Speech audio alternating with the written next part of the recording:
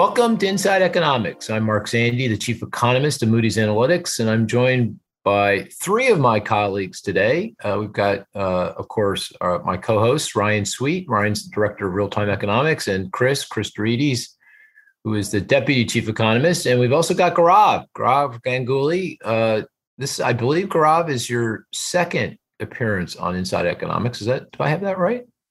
Something like that. Yeah. Gaurav is hailing from, where are you hailing from today, Gaurav? London.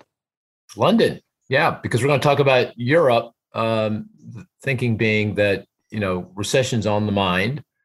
A lot of concern about that here in the U.S., but if the U.S. is headed towards recession, it feels like Europe will get there faster. So we want to get Gaurav's take on that. What's going on in Europe, and whether sending out any early warning signals for U.S. recession. But before we get to all of that, first I should say this, because it's increasingly tradition. I got to say something about each of the guests. Chris, where are you? You are still on vacation, aren't you? I am. I'm in Italy. You're still in Italy. Okay. Yeah, but I've moved a little bit. I'm in central Italy now. Oh, really? Which do you like better, northern or central Italy? Well, it's pretty hot right now. There's a heat wave going on, so the north was a little nicer this time around. But everywhere in Italy is beautiful. So. Yeah, it's a great country. I really love Italy. Can't complain. That's why Europe won't go into a recession in the next week, because Chris is there spending all his Bitcoin money. All his excess savings. Yeah. Excess Bitcoin? I don't know. Actually, I have a lot of that going around. I have a great story about Italy. It took my brother and our daughters, the five of us, and we went into this. We're driving to, I'm not sure where, and we wanted a restaurant. And we figured, well, all the good restaurants are at the top of a hill. So we start driving up this road that's going straight up to the top of the hill. And then it turns into like a sidewalk, but we keep going. That was a huge mistake. I could still see the face of all these Italians looking at it. They're like, what the hell are you doing? Where are you going? So I had to stop and come back down the mountain. So we found a restaurant someplace, but yeah, good memory. Anyway, so it's warm in Italy. It's also warm in Pennsylvania, right, Ryan? But you're in your sweatshirt. What's that all about? It's still early in the morning. Later today when I take the kids to the pool, I'll put a t-shirt on, but you haven't had your coffee and everything. I don't drink coffee, unlike you and Chris. Oh my God. That's the problem. I can't do it. Yeah. Okay. And of course, Gaurav, the thing about Gaurav is, he looks younger every time I see him. I don't know what the hell that's all about. It's just because I have these pins and I keep stretching the skin and pinning them to the back of my head. Yeah, you're doing really well. Yeah. Definitely, we're not working you hard enough. That's Moody's just not doing its job wearing you down. Yeah. Yeah, but I've got to plug me a bit harder. All right. And okay, well, we've got a great gang here. So, and this is July 4th weekend. So I don't know that this will be a long podcast, but it'll be a good one. So before we dive into things, maybe we'll have Ryan give us a sense of the GDP numbers. I mean, usually we don't talk, this is a so-called third print. So we're still focused on Q1 2022. And this will be the third release of the GDP number. And it's gotten revised, and the revisions this time are pretty large with some pretty significant implications. Is that right, Ryan? Do I have that right? Well, I mean, the revision was small overall for total GDP. So it was revised lower from minus 1.5%, an annualized decline, to minus 1.6. But that kind of masked a lot of revisions within the components. They were just offsetting, but there were some enormous revisions to consumer spending. And it kind of alters the trajectory of spending. We're now basically moving sideways, whereas before we were trending higher, and that kind of bodes ill for the near-term outlook.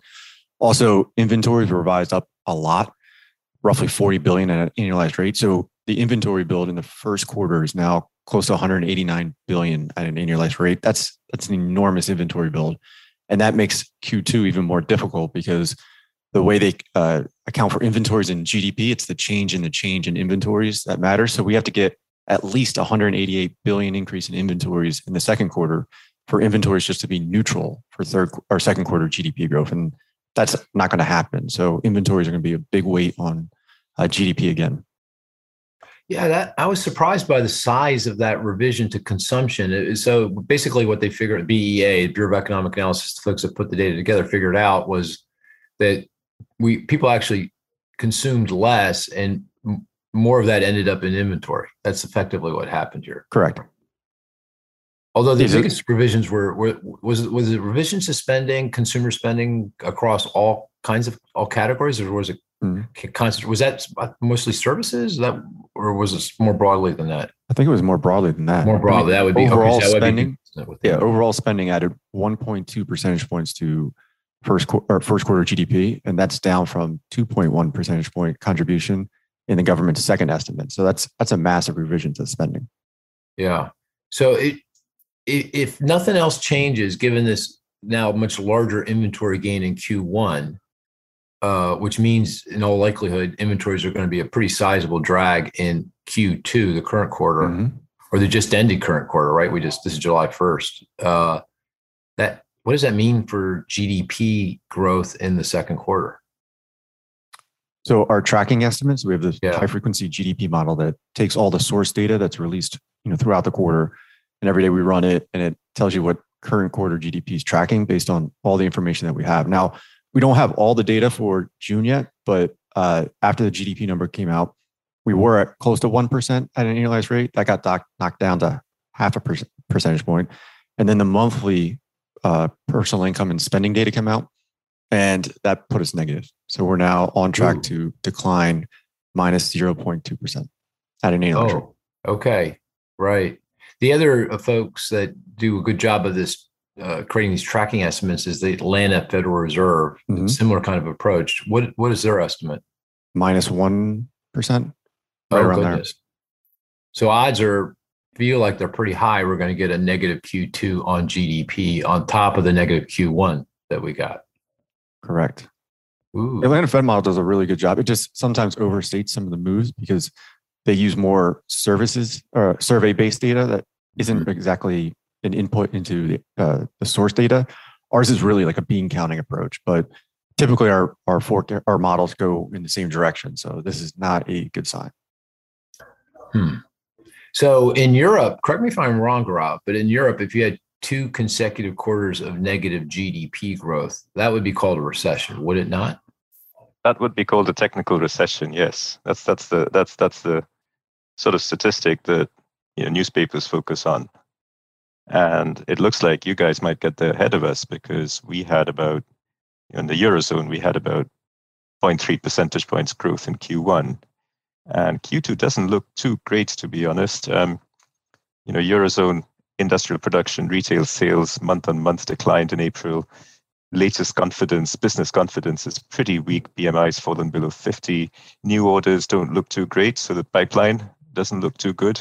Consumer confidence has been absolutely shocking. So Q2, we'd be lucky to post a positive number in the Eurozone at least. UK might even post a negative number, by the way. So we're clearly sort of on the edge there in the UK. UK posted a positive number in Q1, but Eurozone might just scrape by despite everything that's going on, which feels a bit odd. Chris spending all his money in Italy means that that's going to keep us above water in Q2. But actually, all the other tourists who go on holiday in Europe in Q3 should keep Europe well above water in Q3. And then we get into some fairly uncertain and from where I'm sitting, it looks fairly dark times in Q4 and Q5, Q4 of this year and Q1 of next year. Q5, that would be kind of cool. Q5, that'd be good. That'd be good. That might. I don't know. We need a bonus. Non-working adjusted basis. Non-working adjusted basis. GDP would be up big time. I've heard this term many times, technical recession, particularly in Europe. What does that mean exactly? Technical recession? Oh, that's interesting. I thought you guys had that over in the US as well, because I was quite surprised by this. This came out, I don't know, maybe a decade ago or so. I started noticing that newspapers like Financial Times, whatever, the big broadsheets, they were carrying this term. So 2 quarters of Q-on-Q negative prints of GDP growth would be something they call a technical recession. I don't know, maybe that just makes it easier for the readership to grasp rather than the classical economics, the Burns and Mitchell style business cycle definition of a recession, which is so broad-based and something you can only really fix on quite long after the event. Right. In the U.S., there's the dating committee, right? The NBER, National Bureau of Economic Research, dating, right? What is it? Well, that's what goes back to Burns and Mitchell, right? That's what goes back to Burns and Mitchell in 1947 and all that. And so the UK has the same. In Europe, there is no. No, they're formal dating committees, and they will expose data recession. And those are, of course, very similar in style and contents to the NBER dating system. It's just that in the popular press, you get to see this concept. You hear a lot about this concept of a technical recession. Yeah, I mean, it feels like we're going to be debating here now whether we're in recession and been in recession since the beginning of the year.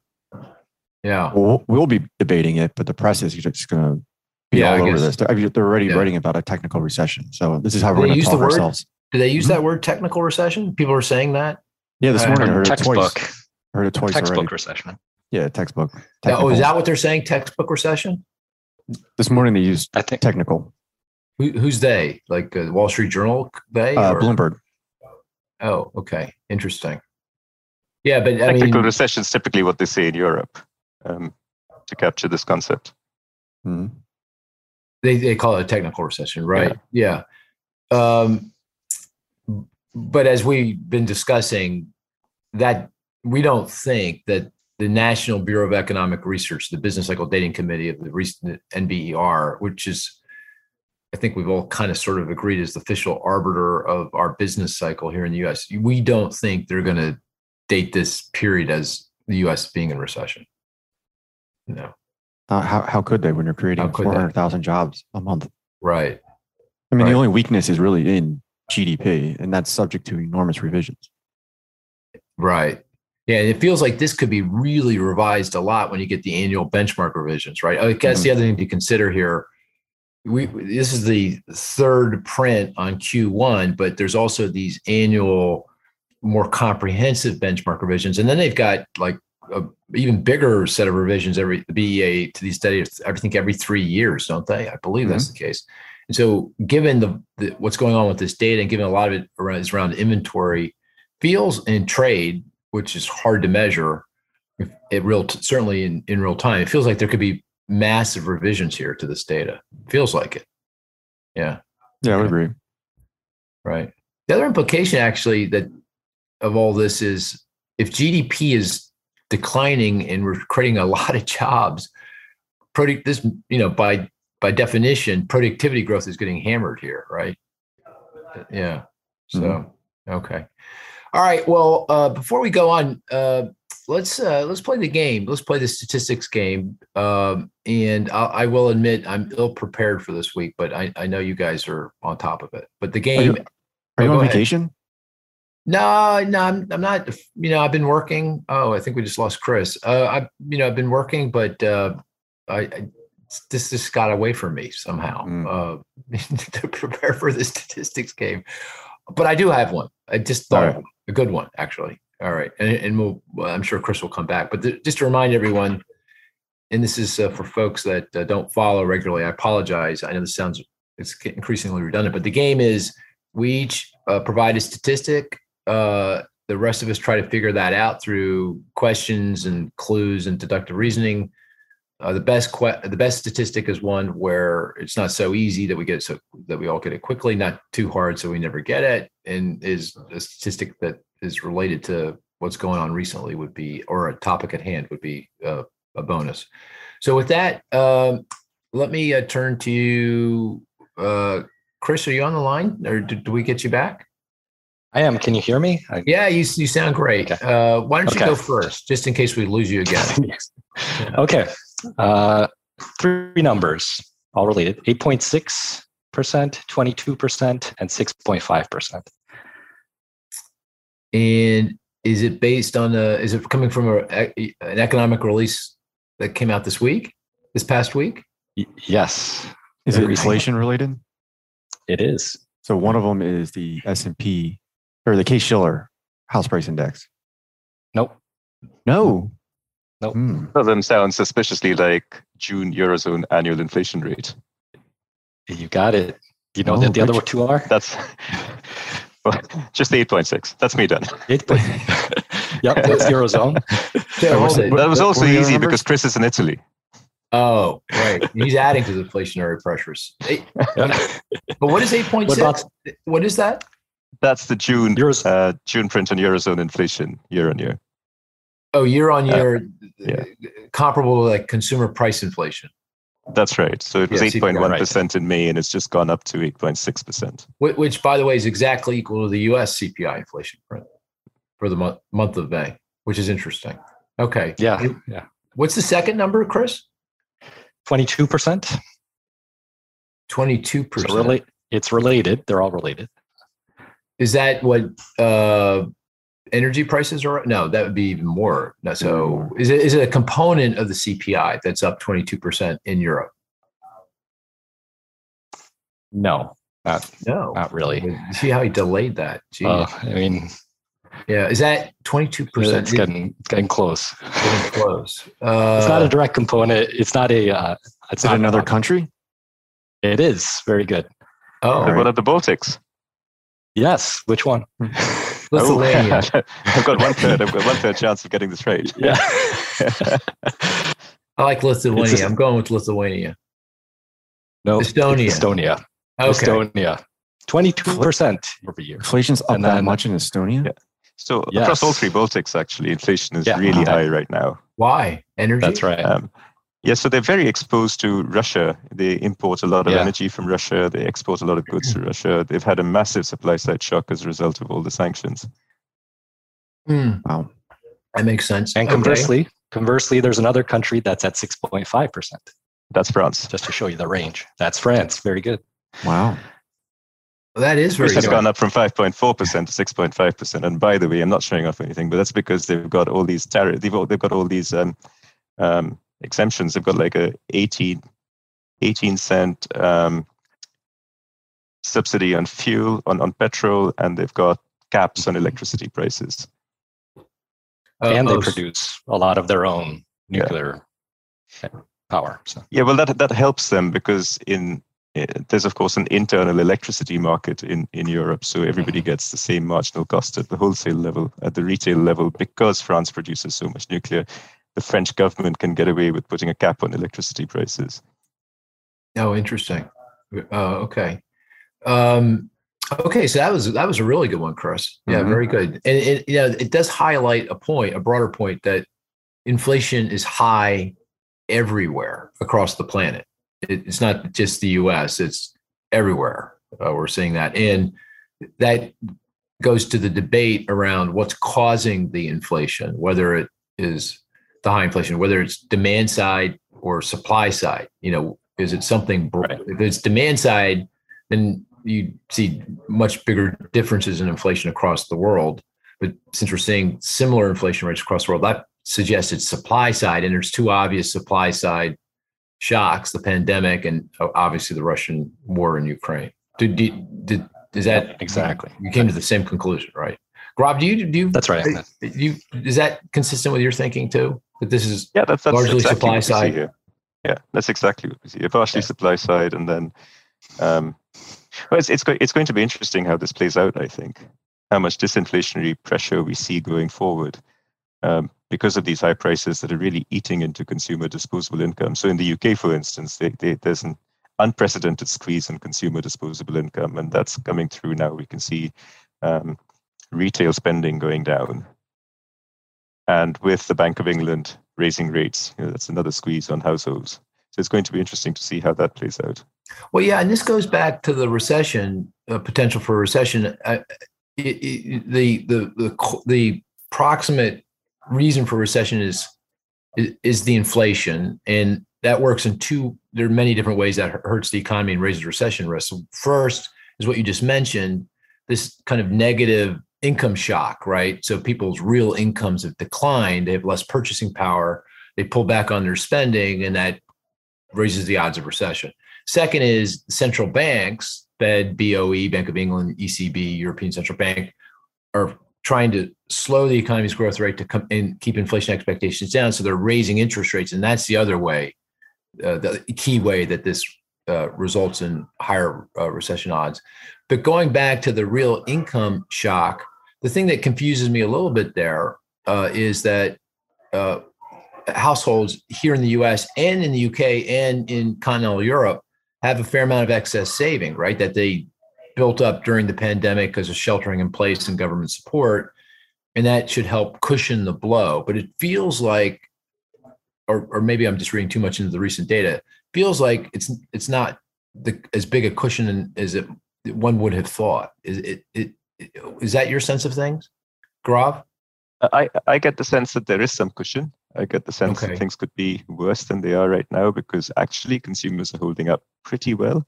I also think that we might see some of that cushion being released in the third quarter of the year when Europeans go on holiday. So they're paying quite a lot for the holiday tickets right now, if they get to go anywhere at all, by the way. So watch out whether, I'm not sure when Chris plans to come back, get back from Europe to the US, but lights are absolutely next week. The whole remote works thing, But he better get better internet connectivity if he's going to stay over there for very long. Yeah, I got to fix this. Europeans are looking to go out and spend in summer, so I think some of that cash cushion is going to be used for the summer holiday plans. So yeah, I think there is some, and I think it is helping. I think things could be worse. So what I'm worried about is when we get into the end of this year and early part of next year, will that cushion still be there? Yeah, I mean, if prices stay high, inflation doesn't recede, then at some point, certainly low-income households blow through the excess saving. And then they have no choice but to pull back, and that feels like odds of recession rise. In some countries like the UK, actually low-income households didn't get much of a chance to amass extra savings in any case. Right. Interesting. You said one thing that I found, maybe I heard it, I just want to make sure I heard it right. You're saying that people bought their tickets in Q2, but the real spending and that's kind of taken away from their ability to spend in Q2, and then they're going to travel in Q3, and that's going to show up in the spending. Is that kind of what you were saying? So a bit of both. I think people have been spending. They're spending on holidays. So what they bought in Q2, that the tickets that they bought in Q2, that's in Q2 spending, obviously. Yeah. They're going to go out and spend more in Q3. Of course, they're going to go to places and wine and dine and all that sort of stuff. I see. So you're saying the travel showed up in Q2 spending, kept it going a bit, and there's still more coming in Q3 because now they're going to go on the trip. Right. Yeah. Got it. All right. Yeah, it makes sense. All right. Let's go on to the next person in the statistics game. Gaurav, you want to go next? Yeah, I've got a weird number. I'm handing out a prize to anyone who gets it. Which What's is totally prize? Against the spirit of, I don't know, we'll see. Okay. That's the cowbell. Yeah, exactly. A Swiss cowbell. We want a Swiss cowbell. Yeah, Chris was telling me that there's differences in cowbells. So we'd go for the Swiss cowbell. But it's a number I'm following quite closely right now. So it's 57. A number you're following very closely, and it's 57. And it's 57, and it's a European number. Okay, is it like a I thought it was Heinz ketchup related, but yeah, Heinz ketchup. I don't like ketchup, so I'm not following it. You don't like ketchup? Who doesn't like ketchup? What the heck? So this is a European thing. I like mayonnaise. Oh yeah, that's. Wait, don't tell me you put mayonnaise on your French fries. That is. I put mayonnaise on my French fries. Yes. Oh God. That's really. That is. We're talking 4th of July though. That's weird. Little context. 57.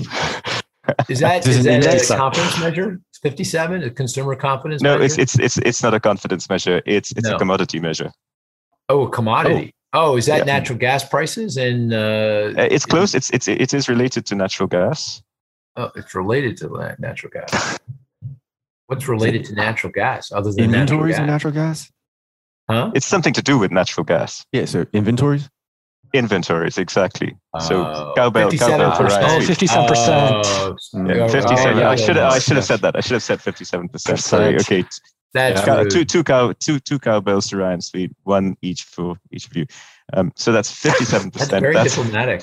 That's the amount of gas in storage, amount of capacity that's been filled to date in Europe. Oh, and Europe has the ability to store about a quarter of its annual gas consumption, and it does that to even out seasonal peaks.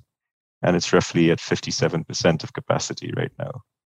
That's more than usual, right? That's ahead of schedule. It's unfortunately not actually. If you look back, no? if you look back to so sort of what happens over the course of the year. From last year was a bad year. Last year was a bad year. That's right. It's ahead of last year. But if you look back last 10 years, this isn't particularly special. So the European Union actually wants to achieve a target of 90% of gas and storage, fill up storage to about 90% by the 1st of November, which is the seasonal peak in storage. After that, the net withdrawals from the gas system, from the storage system. 90% of capacity is something Europe has achieved in the past.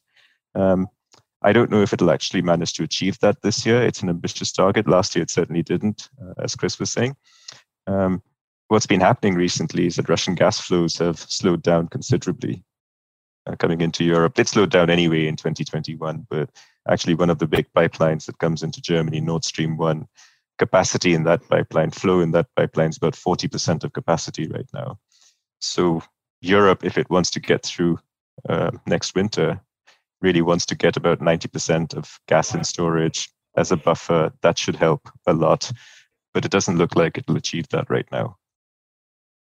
And of course, the gas is being impaired intentionally by Russia, correct? I mean, they're sending a signal. They're sending a signal. They're doing what we've been worried about for a long time, which is essentially weaponizing gas. It knows that Europe is vulnerable on this front. Right. And what is the price of? Do you have a sense of the price of natural gas, where it was pre-Russian invasion and where it is today? So right now in Europe, it's about 145 euros per megawatt hour, and about a year ago, it was closer to 25. So it's been a massive increase in gas prices. Right. And that, of course, natural gas is very key to home heating throughout Europe and a lot of industrial activity, particularly in Germany, which is very dependent on Russian gas. Exactly. So Europe consumes about 400 billion cubic meters of gas a year. 40% of that is for households, for heating purposes and heating, cooking, etc. And then another 25% goes to industry. But a lot of that is actually for heating. And about 15% goes to actual industrial processes like in chemicals or cement, steel, etc. The problem is that even where gas is used for process heating in industry, you can't really shut down the gas or ask people to consume less. So things like precision engineering, actually rooms needed to be heated to a specific temperature for instruments to work, cutting instruments to be at the optimal. So you can't really have 1 or 2 degrees less. Right. I mean, it is what it is. Yeah, exactly. Yeah. Interesting. So we're at 57% of storage capacity. The Europeans want to be at 90.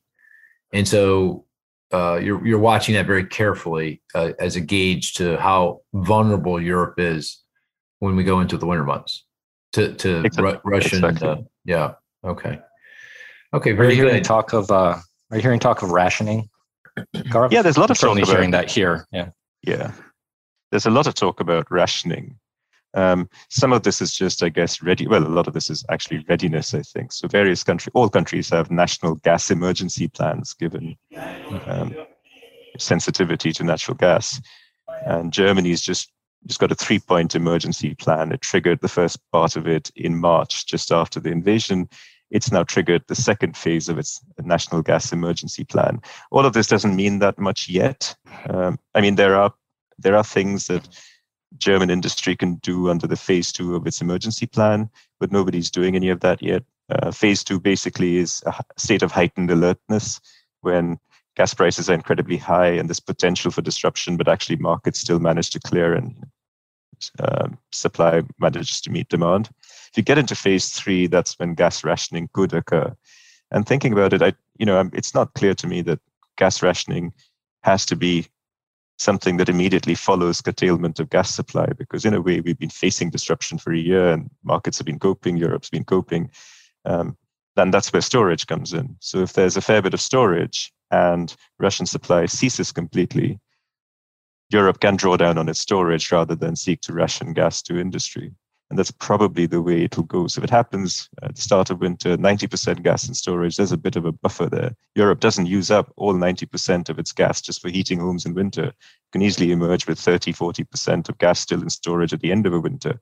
So there's some buffer there to provide to industry. If it happens now, Europe faces a choice. Is it going to ration gas to industry, or is it going to slip on its storage target? So again, it doesn't have to happen immediately. Well, it's also driving up natural gas prices here, right? Because of LNG, liquefied natural gas. So because of the high price in Europe, there's a arbitrage opportunity. So U.S. producers of natural gas want to ship it to Europe, get the higher price. And I think the U.S. has now become the largest exporter of LNG, of liquefied natural gas in the world as a result. But it has pushed up prices here. So nothing compared to Europe, but we're paying, last I looked, $6.50 per, what is it, Ryan? Is it million BTU? I think it's million BTU. Yeah. And that's more than double what it was a year ago. So that hasn't really had a big impact here. But if we stay at these prices going into the winter months, that could be more of a deal, just because it costs households a lot more. So, and Europe needs that LNG. It really needs that LNG from the US right now. So if I look at what's happening, last year, Europe imported about 150 billion cubic meters of gas from Russia. It wants to get down to about a third of that by the end of this year. So it doesn't want to import more than, 45 billion cubic meters. It might just do that even with these reduced flows from Russia. So I just estimated that even with these reduced flows from Russia now, Russia could end up sending about 50 billion cubic meters of gas to Europe over the course of the rest of this year. So, that would balance it out. Europe would have what it needs, but the rest, it's all really coming from LNG. Europe needs about 170 billion cubic meters of LNG over 2022 to balance it all out and meet its annual consumption. I guess some also increasing amount will come from the Middle East, right? Or US and Middle East? Some from the Middle East, yes. But I mean, the big potential for the Middle East, well, that's a medium-term play. I see. Getting Qatari gas on stream and sending that over to Europe. That'll take some time. Right. Okay. All right, let's move on. Ryan, you're up. What's your statistic of the week? 2.04%.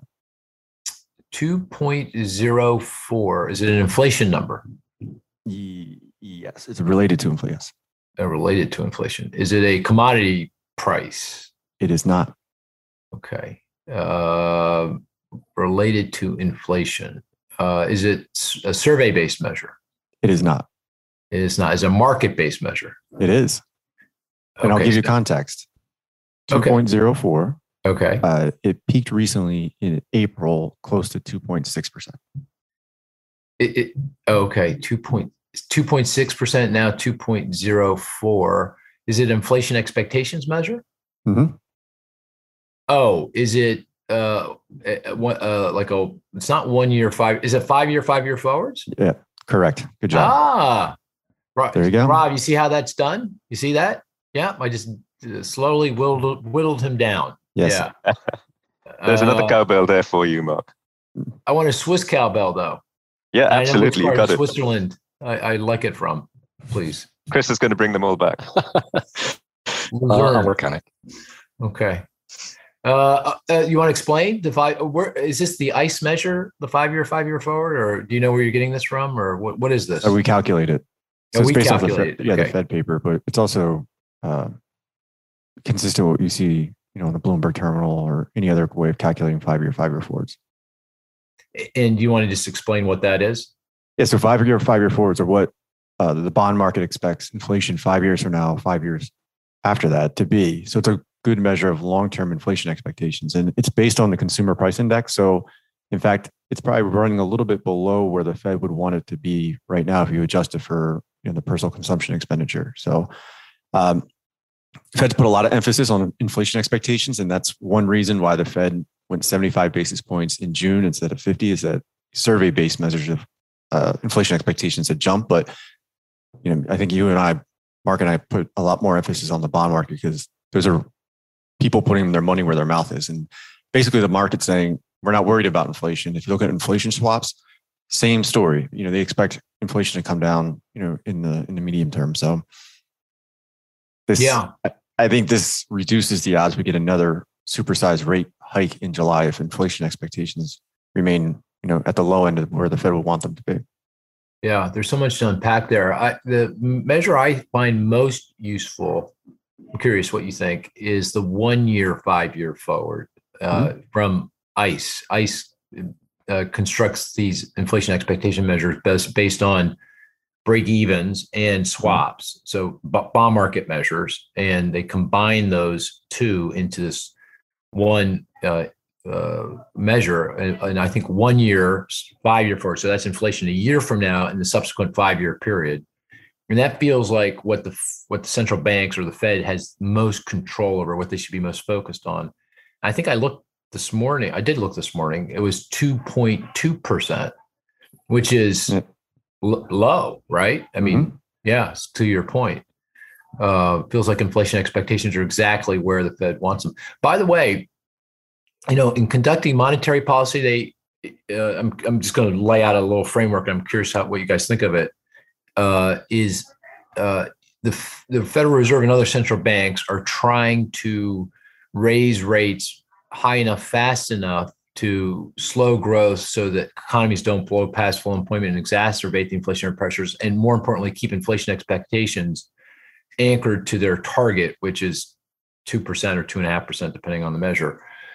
And the fact that the 1 year, 5 year forward, or the 5 year, 5 year forwards are right where they want to be, it feels like they're accomplishing that. And then the other thing they want to do is not raise rates so high, so fast that it pushes the economy into recession. And the indicator that I think is best at measuring that, also bond market related or measured, is the yield curve. So the 10-year treasury yield vis-a-vis the 2-year treasury yield. And that difference, that spread typically is, could be 100 basis points, a percentage point. Now, yesterday, I think it was 3 basis points, 0.003, percent. It's razor thin. But that feels like that's almost perfect, right? Because it hasn't inverted, meaning short rates rising above long rates, because that historically signaled recession.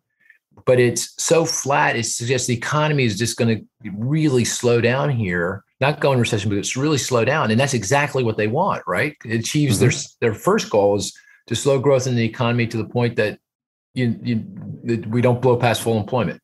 So it feels, if you look at these bond market measures, and if I were sitting there trying to calibrate policy, those are the two measures I'd be looking at. And right now they're saying success. I mean, obviously a lot of script to be written here, but so far so good. What do you think of that frame? And did that make sense to you, what I just said?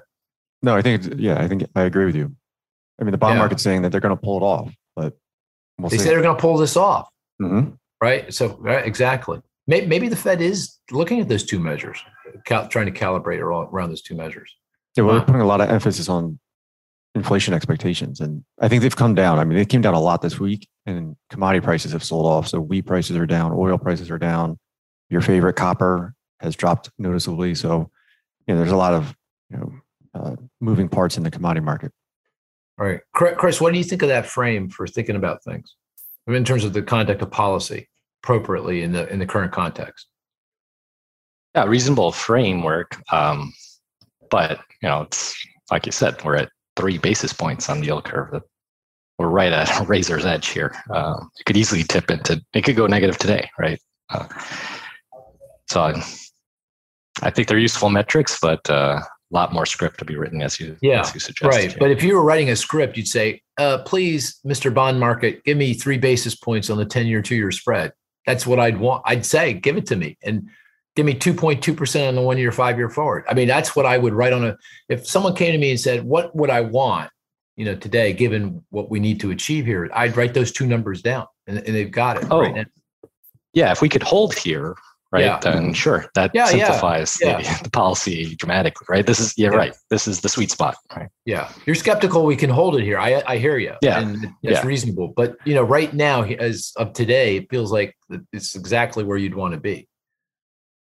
Yeah, and even other financial market measures that I would be looking at to gauge is policy appropriate. Am I balancing these things to appropriately? Like the stock market. The stock market's down 20-25% from the all-time high. I'd say that seems about right where I'd want it to be down, because I want the economy to slow. I need to take some steam out of this economy. We're creating 400,000 jobs a month. That's too many. We're going to blow past full employment. So how do I do that? I raise rates, and it comes out of the housing market, it comes out of the equity market, which affects consumer spending by high income consumers. Down 20-25. That feels, that was, by the way, the stock market was up 20% last year. So we're back to where we were 2 years ago. So that feels about right to me. Right? Anyone based on the valuation ratios, right? PE or it's like the cyclically adjusted PE, right? It was overvalued, certainly. So hey, Gaurav, this frame I just laid out and all the numbers, does this resonate in the European context, the UK, or the continent, how people are thinking about it in Europe? Probably less so.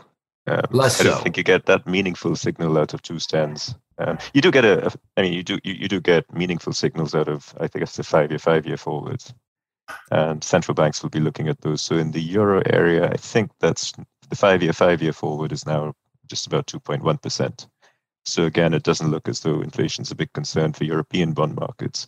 But there are other factors at play in European bond markets, including what's happening with the ECB and its asset purchase program, and the fact that it's bought up so much of peripheral bonds, and what it might do to buy even more peripheral bonds going forward. By peripheral bonds, I mean the bonds of countries like Italy, Spain, Portugal, Greece, which have seen the spreads widen in recent days. Bond market finance isn't that important compared to bank finance. There's a big difference in capital markets between Europe and the US. So I guess bond markets don't play such a big role. So what happens in bond markets, what happens to the bond curve, isn't as big a deal as it is in the US. So yeah, sure, they look at these factors, but I think there are other factors at play here. And I think, I guess given Europe's vulnerability to the energy situation, what we talked about earlier, the possibility of gas rationing, which could be really negative, that would be one thing. And then there's the history of the ECB. It's just been so cautious about lifting off. It lifted off last in 2011, promptly went back down again. And since then, it's adopted this 3-word mantra, and the 3 words are gradualism, gradualism, gradualism.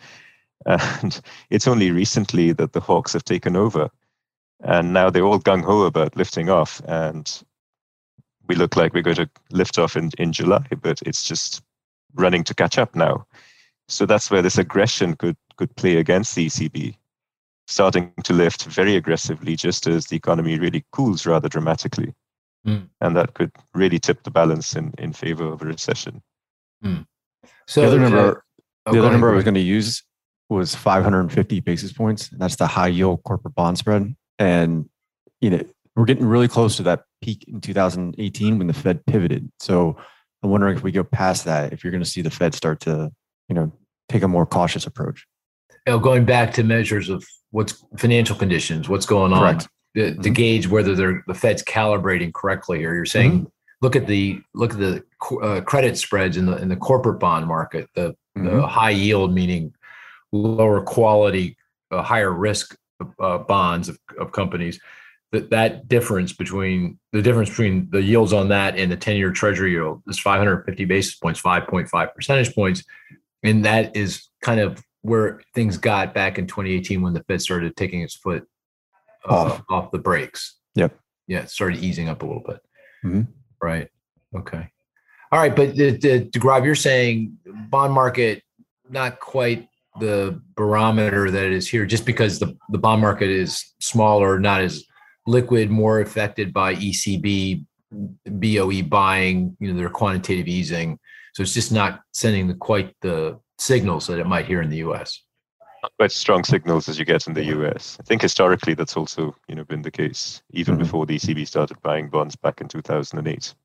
Yeah, and I guess the yield curve isn't quite as prescient historically there. The shape of the exactly. Yeah, exactly. Yeah. Okay. Very good. And I guess the indicator, the bond market measure there that people are really focused on is as you pointed out, the yield on Italian debt or Spanish debt, the periphery countries where fiscal issues are more of a problem, where sovereign debt loads are high. Their yields are high relative to the German 10-year bond, for example. And that spread is a pretty good measure of people's angst about what's going on in the economy, the European economy. Right. I mean, if you cast your mind back to 2011 and the Euro sovereign crisis, and of course, bond yields amongst these peripheral countries, they were as high as 7-8% at some point. It was really, really stressful. And then fast forward a few years, and a couple of years ago, Greece issued a 30-year bond. This is a country that defaulted on its sovereign debt. So that's how much things changed in Europe, thanks to the ECB and thanks to that famous statement from Mario Draghi saying that they'll do what it takes, the best, most costless way of saving economies. So now we started completely discounting any issues that might arise from debt sustainability. The fact that some euro area countries had debt to GDP ratios of close to 150% or above, like Greece was close to 200%, Italy at about 115% debt to GDP. Even after the pandemic, when debt loads went up roughly by 10 percentage points of GDP, we didn't really worry about it because the ECB bought all the surplus issuance and interest rates at zero. Now, all of a sudden, the issue of debt sustainability starts to rear its ugly head again, I guess, because actually spreads are rising amongst peripheral countries and they do face fiscal concerns. I guess the big difference between now and the European debt crisis coming out of the Great Recession a little over a decade ago was the mechanisms for the ECB to buy the debt of these periphery countries to make sure that these spreads don't gap out and we don't get into the kind of situation we did back 10 years ago. Yeah, just tremendous firepower now. So tremendous firepower. I'd talk about European sovereign stress at this point, but I wouldn't talk about European sovereign crisis. Yeah, it's pretty much the way I look at it. I really can't see that happening with the amount of firepower at the ECB's disposal, and also EU institutions. I mean, ESM is still there. The European Union does have this great capacity to issue its own debt. So I just think there's enough firepower there to avert a crisis. Yeah, I guess the way I would think about what you're saying is it's a good indicator of this mounting stress, but it's very unlikely that that's going to boil over and we get a crisis because of the ability and the will, frankly, of of Europeans to keep it together and make sure that we don't get into a crisis situation like we did 10 years ago.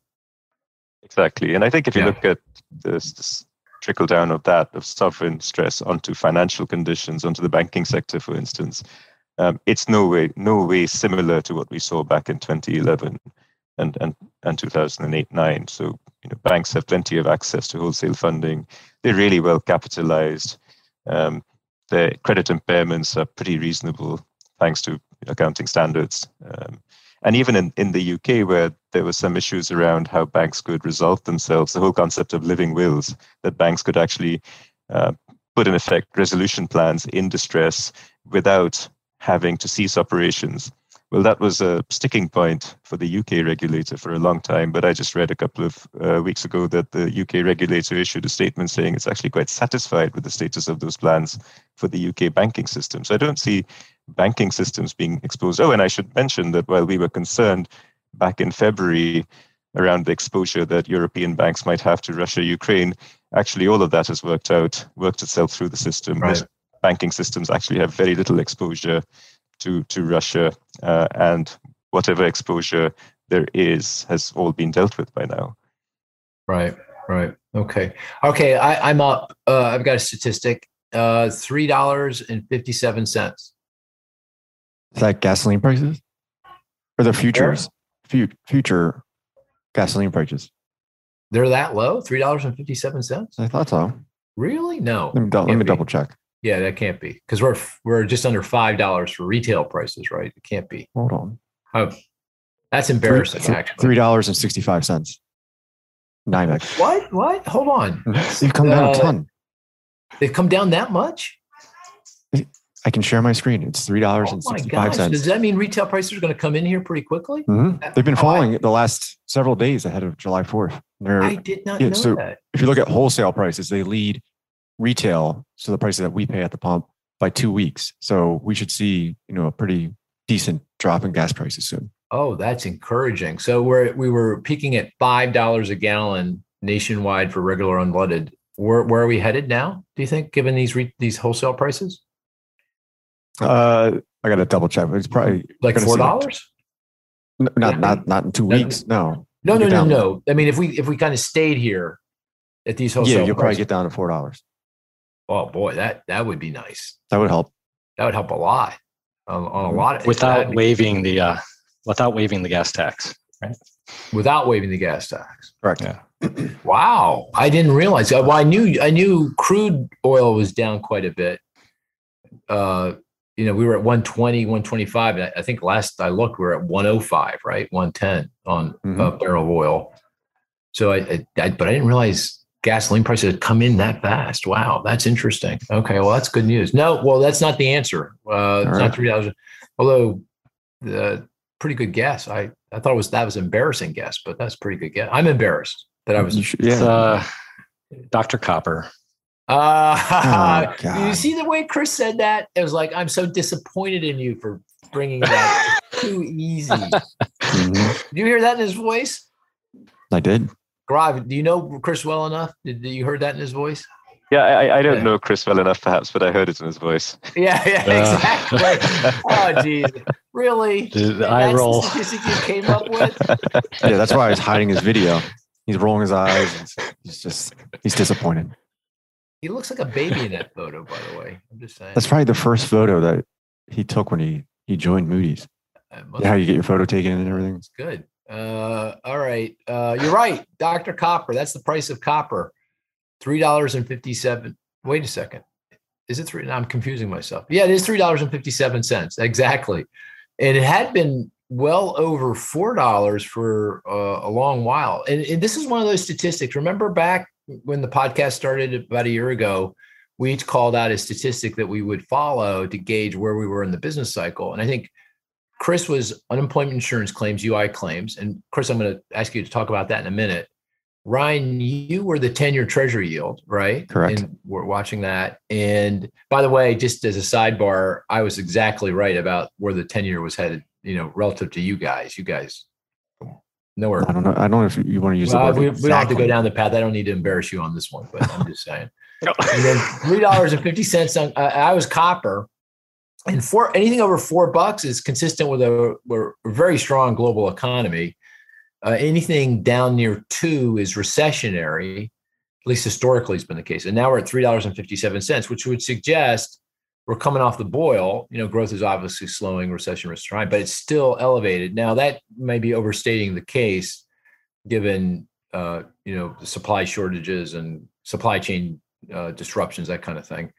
But feels like that's also moving in the right direction here. It's falling consistent with a slowing economy, but it's not falling out of bed, which would be consistent with recession. Does that sound right? Anyone would disagree with that characterization? No, I would agree with your assessment. Yeah. Okay. Yeah, me too. Yeah. Okay. All right. I mean, I'm kind of rooting for it to come down a little bit further. Yeah. Now we can hear you, Chris. Can you hear me? I can hear you now.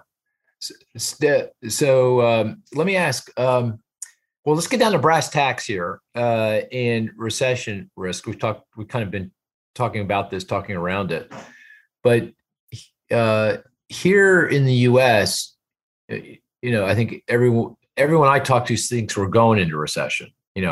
CEOs, CFOs, investors, just friends. They're going, oh, we're going into recession. It's almost like a fait accompli. We're going into recession. And economists are a little bit more cautious, circumspect, but even all economists think that recession risks are high here and pretty close to, even odds. Is that similar in Europe, Gaurav? Is that also kind of the sentiment there that, yeah, it's almost like we're going into recession? So a lot of people I've spoken to are pretty much of the same opinion as you just described. They think recession's around the corner, if not even just upon us. And over the next 12 months, it's highly likely that we'll get into recession. I think where the conversation breaks down is when we start to dig into the details and try and figure out what that recession looks like. Because clearly we're doing... Oh, so you've already concluded we're going into recession then?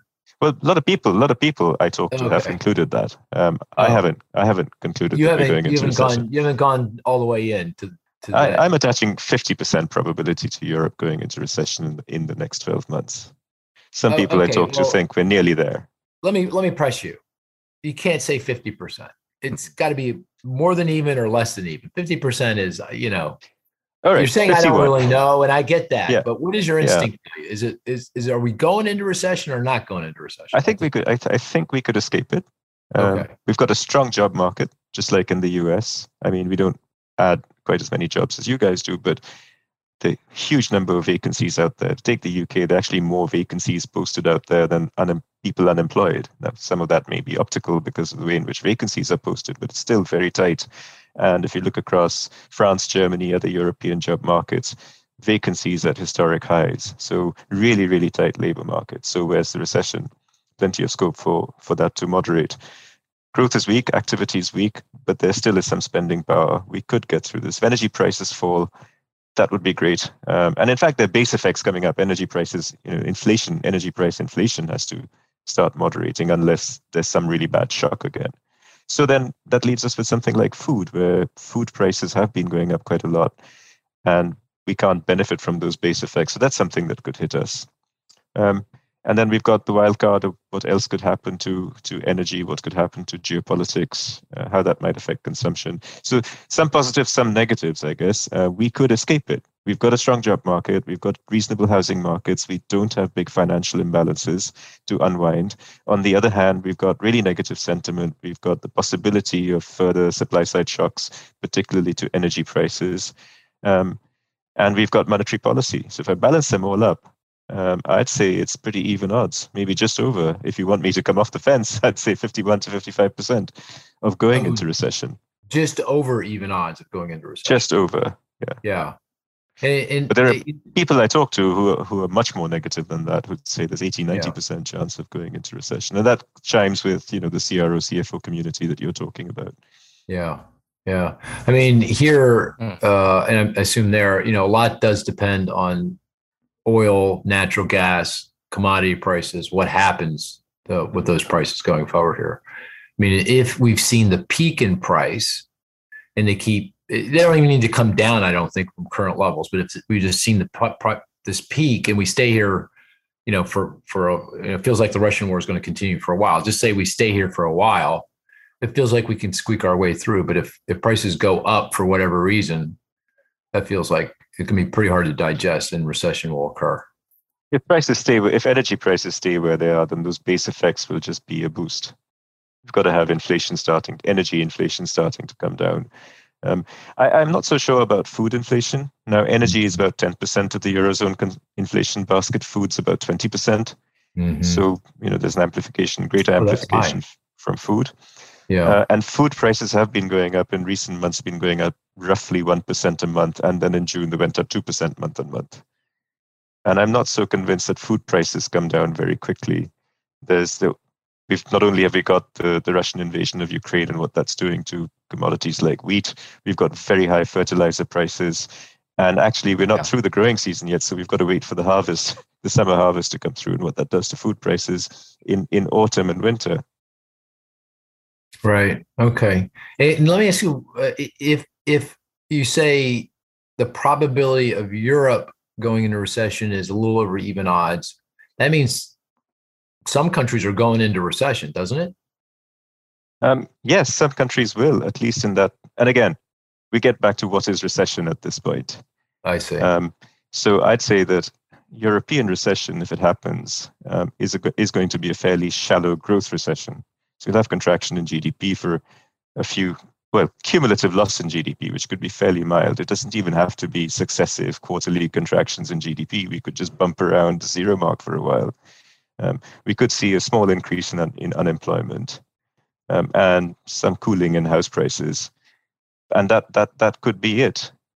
So we're certainly not talking about a devastating hit to growth and a massive increase in unemployment in the way we've seen in the past. And yes, some countries will. You've got Italy, which is fairly weak.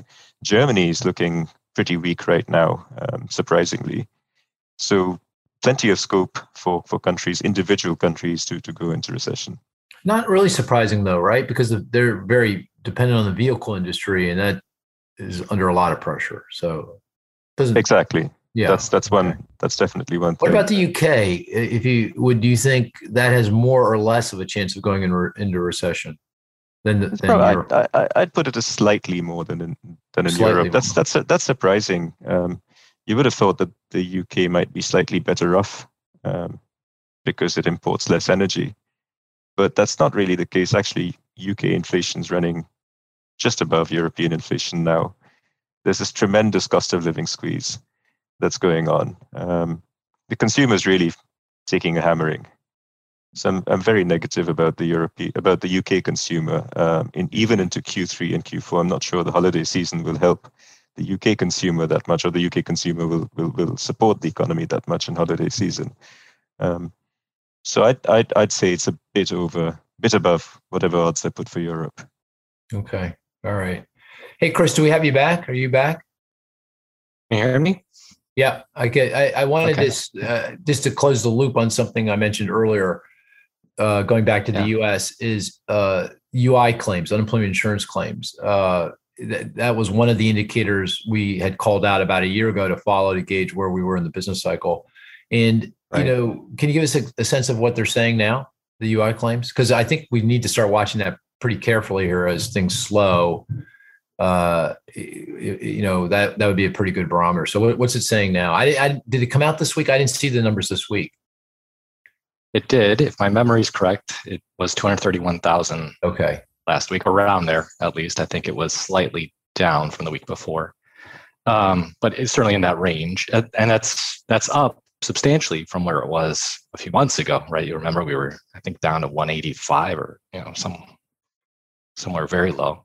Yeah. So you do have claims coming up, but I think kind of hooking onto your theme, again, I would say this is in the sweet spot, right? Where the economy is slowing. We are getting a few more layoffs, but it's not falling apart. And if we can manage to keep this type of level of activity, right, that's what the Fed needs in order to justify its monetary policy, keep it from hiking the rates very aggressively, and just slowing down the economy to a more appropriate level. So if you had to write on a piece of paper, what would be the ideal number of initial claims for unemployment insurance? What would that be? Oh, so my rules of thumb are 250,000 is the equilibrium. If they get much above 275,000, I start to get worried. Above 300,000, then I really start to get worried. But, so we're still below what I would consider an equilibrium level. So equilibrium meaning enough layoffs consistent with enough job growth to maintain stable unemployment. Stable unemployment, wage growth is not accelerating, right? Or again, shooting for that Goldilocks economy. Right. Okay. All right. Good. I think we're coming to the end of the podcast. There's two things I want to do. One, just an open-ended question to Gaurav. Gaurav, what should we know about Europe that we don't know in the context, in given the conversation here around recession? And the other is we always end, well, at least we've recently been ending with we give our recession odds here for the U.S. We'll do that last, but just an open-ended question. What is it that you wanted to say or would like to say that just haven't had an opportunity in the conversation so far, if anything? I think I've already mentioned that number, 57%. Okay. And that feels like sensitivity right now. Watch out for European gas and storage. Watch out for Europe being able to actually continue to get reasonable supplies of gas, keep its economy running. Everything else we know, if we follow the path of energy prices and we feel we're at the worst of it now and it'll soon be behind us, and actually things have to start moderating. Prices have to start coming down. Inflation starts getting better. Monetary policy, if it finds that right momentum, then gets the economy in a glide path. Maybe we have a quarter of contraction in GDP. that's not a big disaster. You guys look like you'll have 2 of those. We could be in a good place come early next year. If Russian supply ceases completely and Europe can't sort out alternatives, then I think we're in for a very rough time. Okay. All right. Okay. Let's end the conversation as we've been doing over the past few weeks, and that is our recession odds. Ryan, what are your recession odds next 12 months, next 24? And has that changed since the last time we chatted? No, it hasn't changed. So 65% probability in the next year. And then I think it was 75% over the next 2 years. 65% probability of recession over the next year, 12 months, and then 70. No, can't be. You were at 65% over the next 24, right? Because yeah, right. Yeah, it was 65 over the next 2 years. And what was 45 in the next year? Oh, you should know this. You should know that. I mean, you should have this memorized. No, I haven't run the models yet today. Okay. All right. Probability recession models. This is an asterisk. We're not really sure, but you're saying 45% next 12 months, 65%. Yes, that's right. Yeah, that's it. Yep. That's it. Okay. And that's where you were last week. That's where you were a month ago. Nothing has changed. Nothing has changed except for the ISM survey just came out. Oh, what was that? It dropped from 56.1 to 53. So we're still above. So the ISM index is a diffusion index. So anything north of 50 is usually signaling growth. Anything below 50 is contraction. But getting to the idea of talking ourselves into recession, new orders is below 50 now, and employment is below 50. So, okay. But you were saying, and this is the survey, Purchasing Manager Survey for manufacturers. You're saying for recession to be consistent with recession historically, that has to be like 45. Yeah, right? we have a cushion. Yeah, we're at 53. We have to be at 45. But you're saying some of the components of the survey, like around orders, are weakening more. Orders and employment, probably the 2 areas where if businesses are worried about a recession or think we're in a recession, where they're going to cut back on first? Orders and then employment and hours. Okay, 45 and 65. Chris? So I'm holding at 40% and 60%, but I'm getting nervous because of real per capita disposable income that fell this week. We didn't talk about that, but that's what we kind of did in that real income shock. That's the real income shock, right? Yeah, I guess we didn't get into the specifics, but that's coming down. That's not good for future spending. Right. Okay, so what is it again? 45 and 40 and 60. 40 and 60. Okay, and that has not changed. No. Huh. Okay, I'm at 40% next 12 months and about even odds, give or take, for the next 2 years. I've actually become more optimistic, not less. I mean, on the margin, obviously.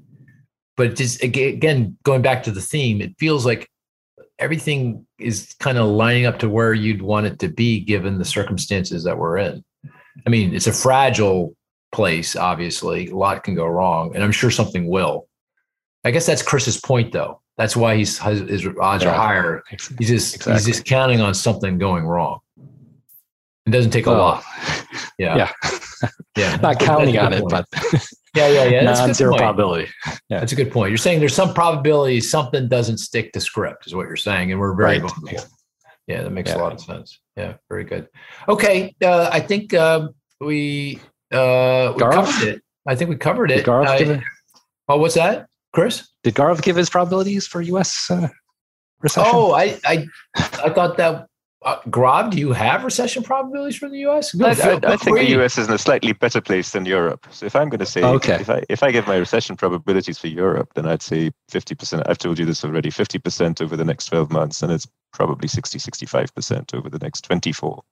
So it feels to me like the U.S. is in a slightly better place, not as vulnerable as Europe. So it should be about 10 percentage points at least below Europe. So you're 40 with Ryan. Like 40, 55 or so. 40, 55. That's more, that's kind of sort of like you and I, Chris, somewhere around where we are. No, but his long term is higher, right? 65. But he's saying that's Europe. That's for Europe. That's Europe. Oh, so he's saying 55 for the US. Yeah. For 2 years. Okay. Yep. Yeah. So what he did, this is appropriately, he said, okay, these are my recession odds for Europe, and now subtract 10 percentage points for the US, and I'm at 40% probability over the next 12 months and 55% over the next 24. That's what that's right, Gaurav? That's what I said. Yeah, exactly. Which is, pretty consistent with us. Okay. Well, sorry about that, Gaurav. I didn't mean to leave you out on that. No, that's all right. Yeah. Will you have a recession odds for Alabama? No, just joking. I know Ryan. Latvia, Estonia. By the way, that does bring up something we didn't talk about, and that's Roe v. Wade, which is a big deal. Maybe we'll talk a little bit about that next week or in subsequent weeks, because getting a lot of questions about the overturn the Supreme Court's ruling that overturns Roe v. Wade in the response by states in terms of limiting abortion access. Lots of questions about, well, what does this mean for the economy? And that's an interesting question. So we might want to tackle that at some point, but not today. We've covered a lot of ground today. And with that, let me thank everyone for their participation. I hope the folks here in the U.S., that'd be me and you, Ryan, we enjoy July 4th. Mm-hmm. Gaurav and Chris, you can celebrate as well. I will also enjoy. Yeah, I will also enjoy July 4th. There you go. Very good. As will I. I'll have mayonnaise on my chips. Oh, God. Oh, no. Jeez. Well, have a hot dog on us and please put mustard on it. So I'll do that. No, hot dog, mustard and hot dogs. That's de rigueur. That's fine. Have you had a hot dog with mustard recently? If you have not done that, I highly recommend it. Highly. With the beer, With a beer. That sounds like a great idea. It is Friday get a afternoon. Peroni if you're in Italy. Yeah. Get, I don't know, with Guinness if you're in UK. Ryan, what do you drink? Guinness in the UK. Oh, wow. Oh, sorry. Yikes. Oh, boy. Yeah. We just lost our mail. Some Pilsner, whatever it is. Some Pilsner. Estrella. Oh, boy. Stella. Oh, Stella. I'm all for Stellas. Yeah. Ryan, what beer people drink is very telling, I find. So, Chris, is Peroni your drink? Is your beer? What is my beer? I've been drinking some Peronis recently. Yes. Okay, very good. And Gaurav, what do you drink? I'm a German beer drinker, so I like German dark beers and German wheat beers. That's interesting. And Ryan, my wife's German. I think Ryan. I'm going to guess Ryan before he tells us what he drinks. Bud Light. That's what Ryan drinks. No, that's what I drank in college. I will never drink that again. Okay. Okay. What do you drink? Come on, man. Victory. I support the local brewery. Oh, okay. That's nice. Okay. Yeah. IPA? Yes. I like the IPAs. All right. Well, go enjoy a beer, get a hot dog. What do you drink, Mark? You haven't told us what you drink, Mark. Like most Negronis. Negronis, exactly. Actually, I am into Negronis. Yeah. And I've been experimenting with rye whiskey or gin.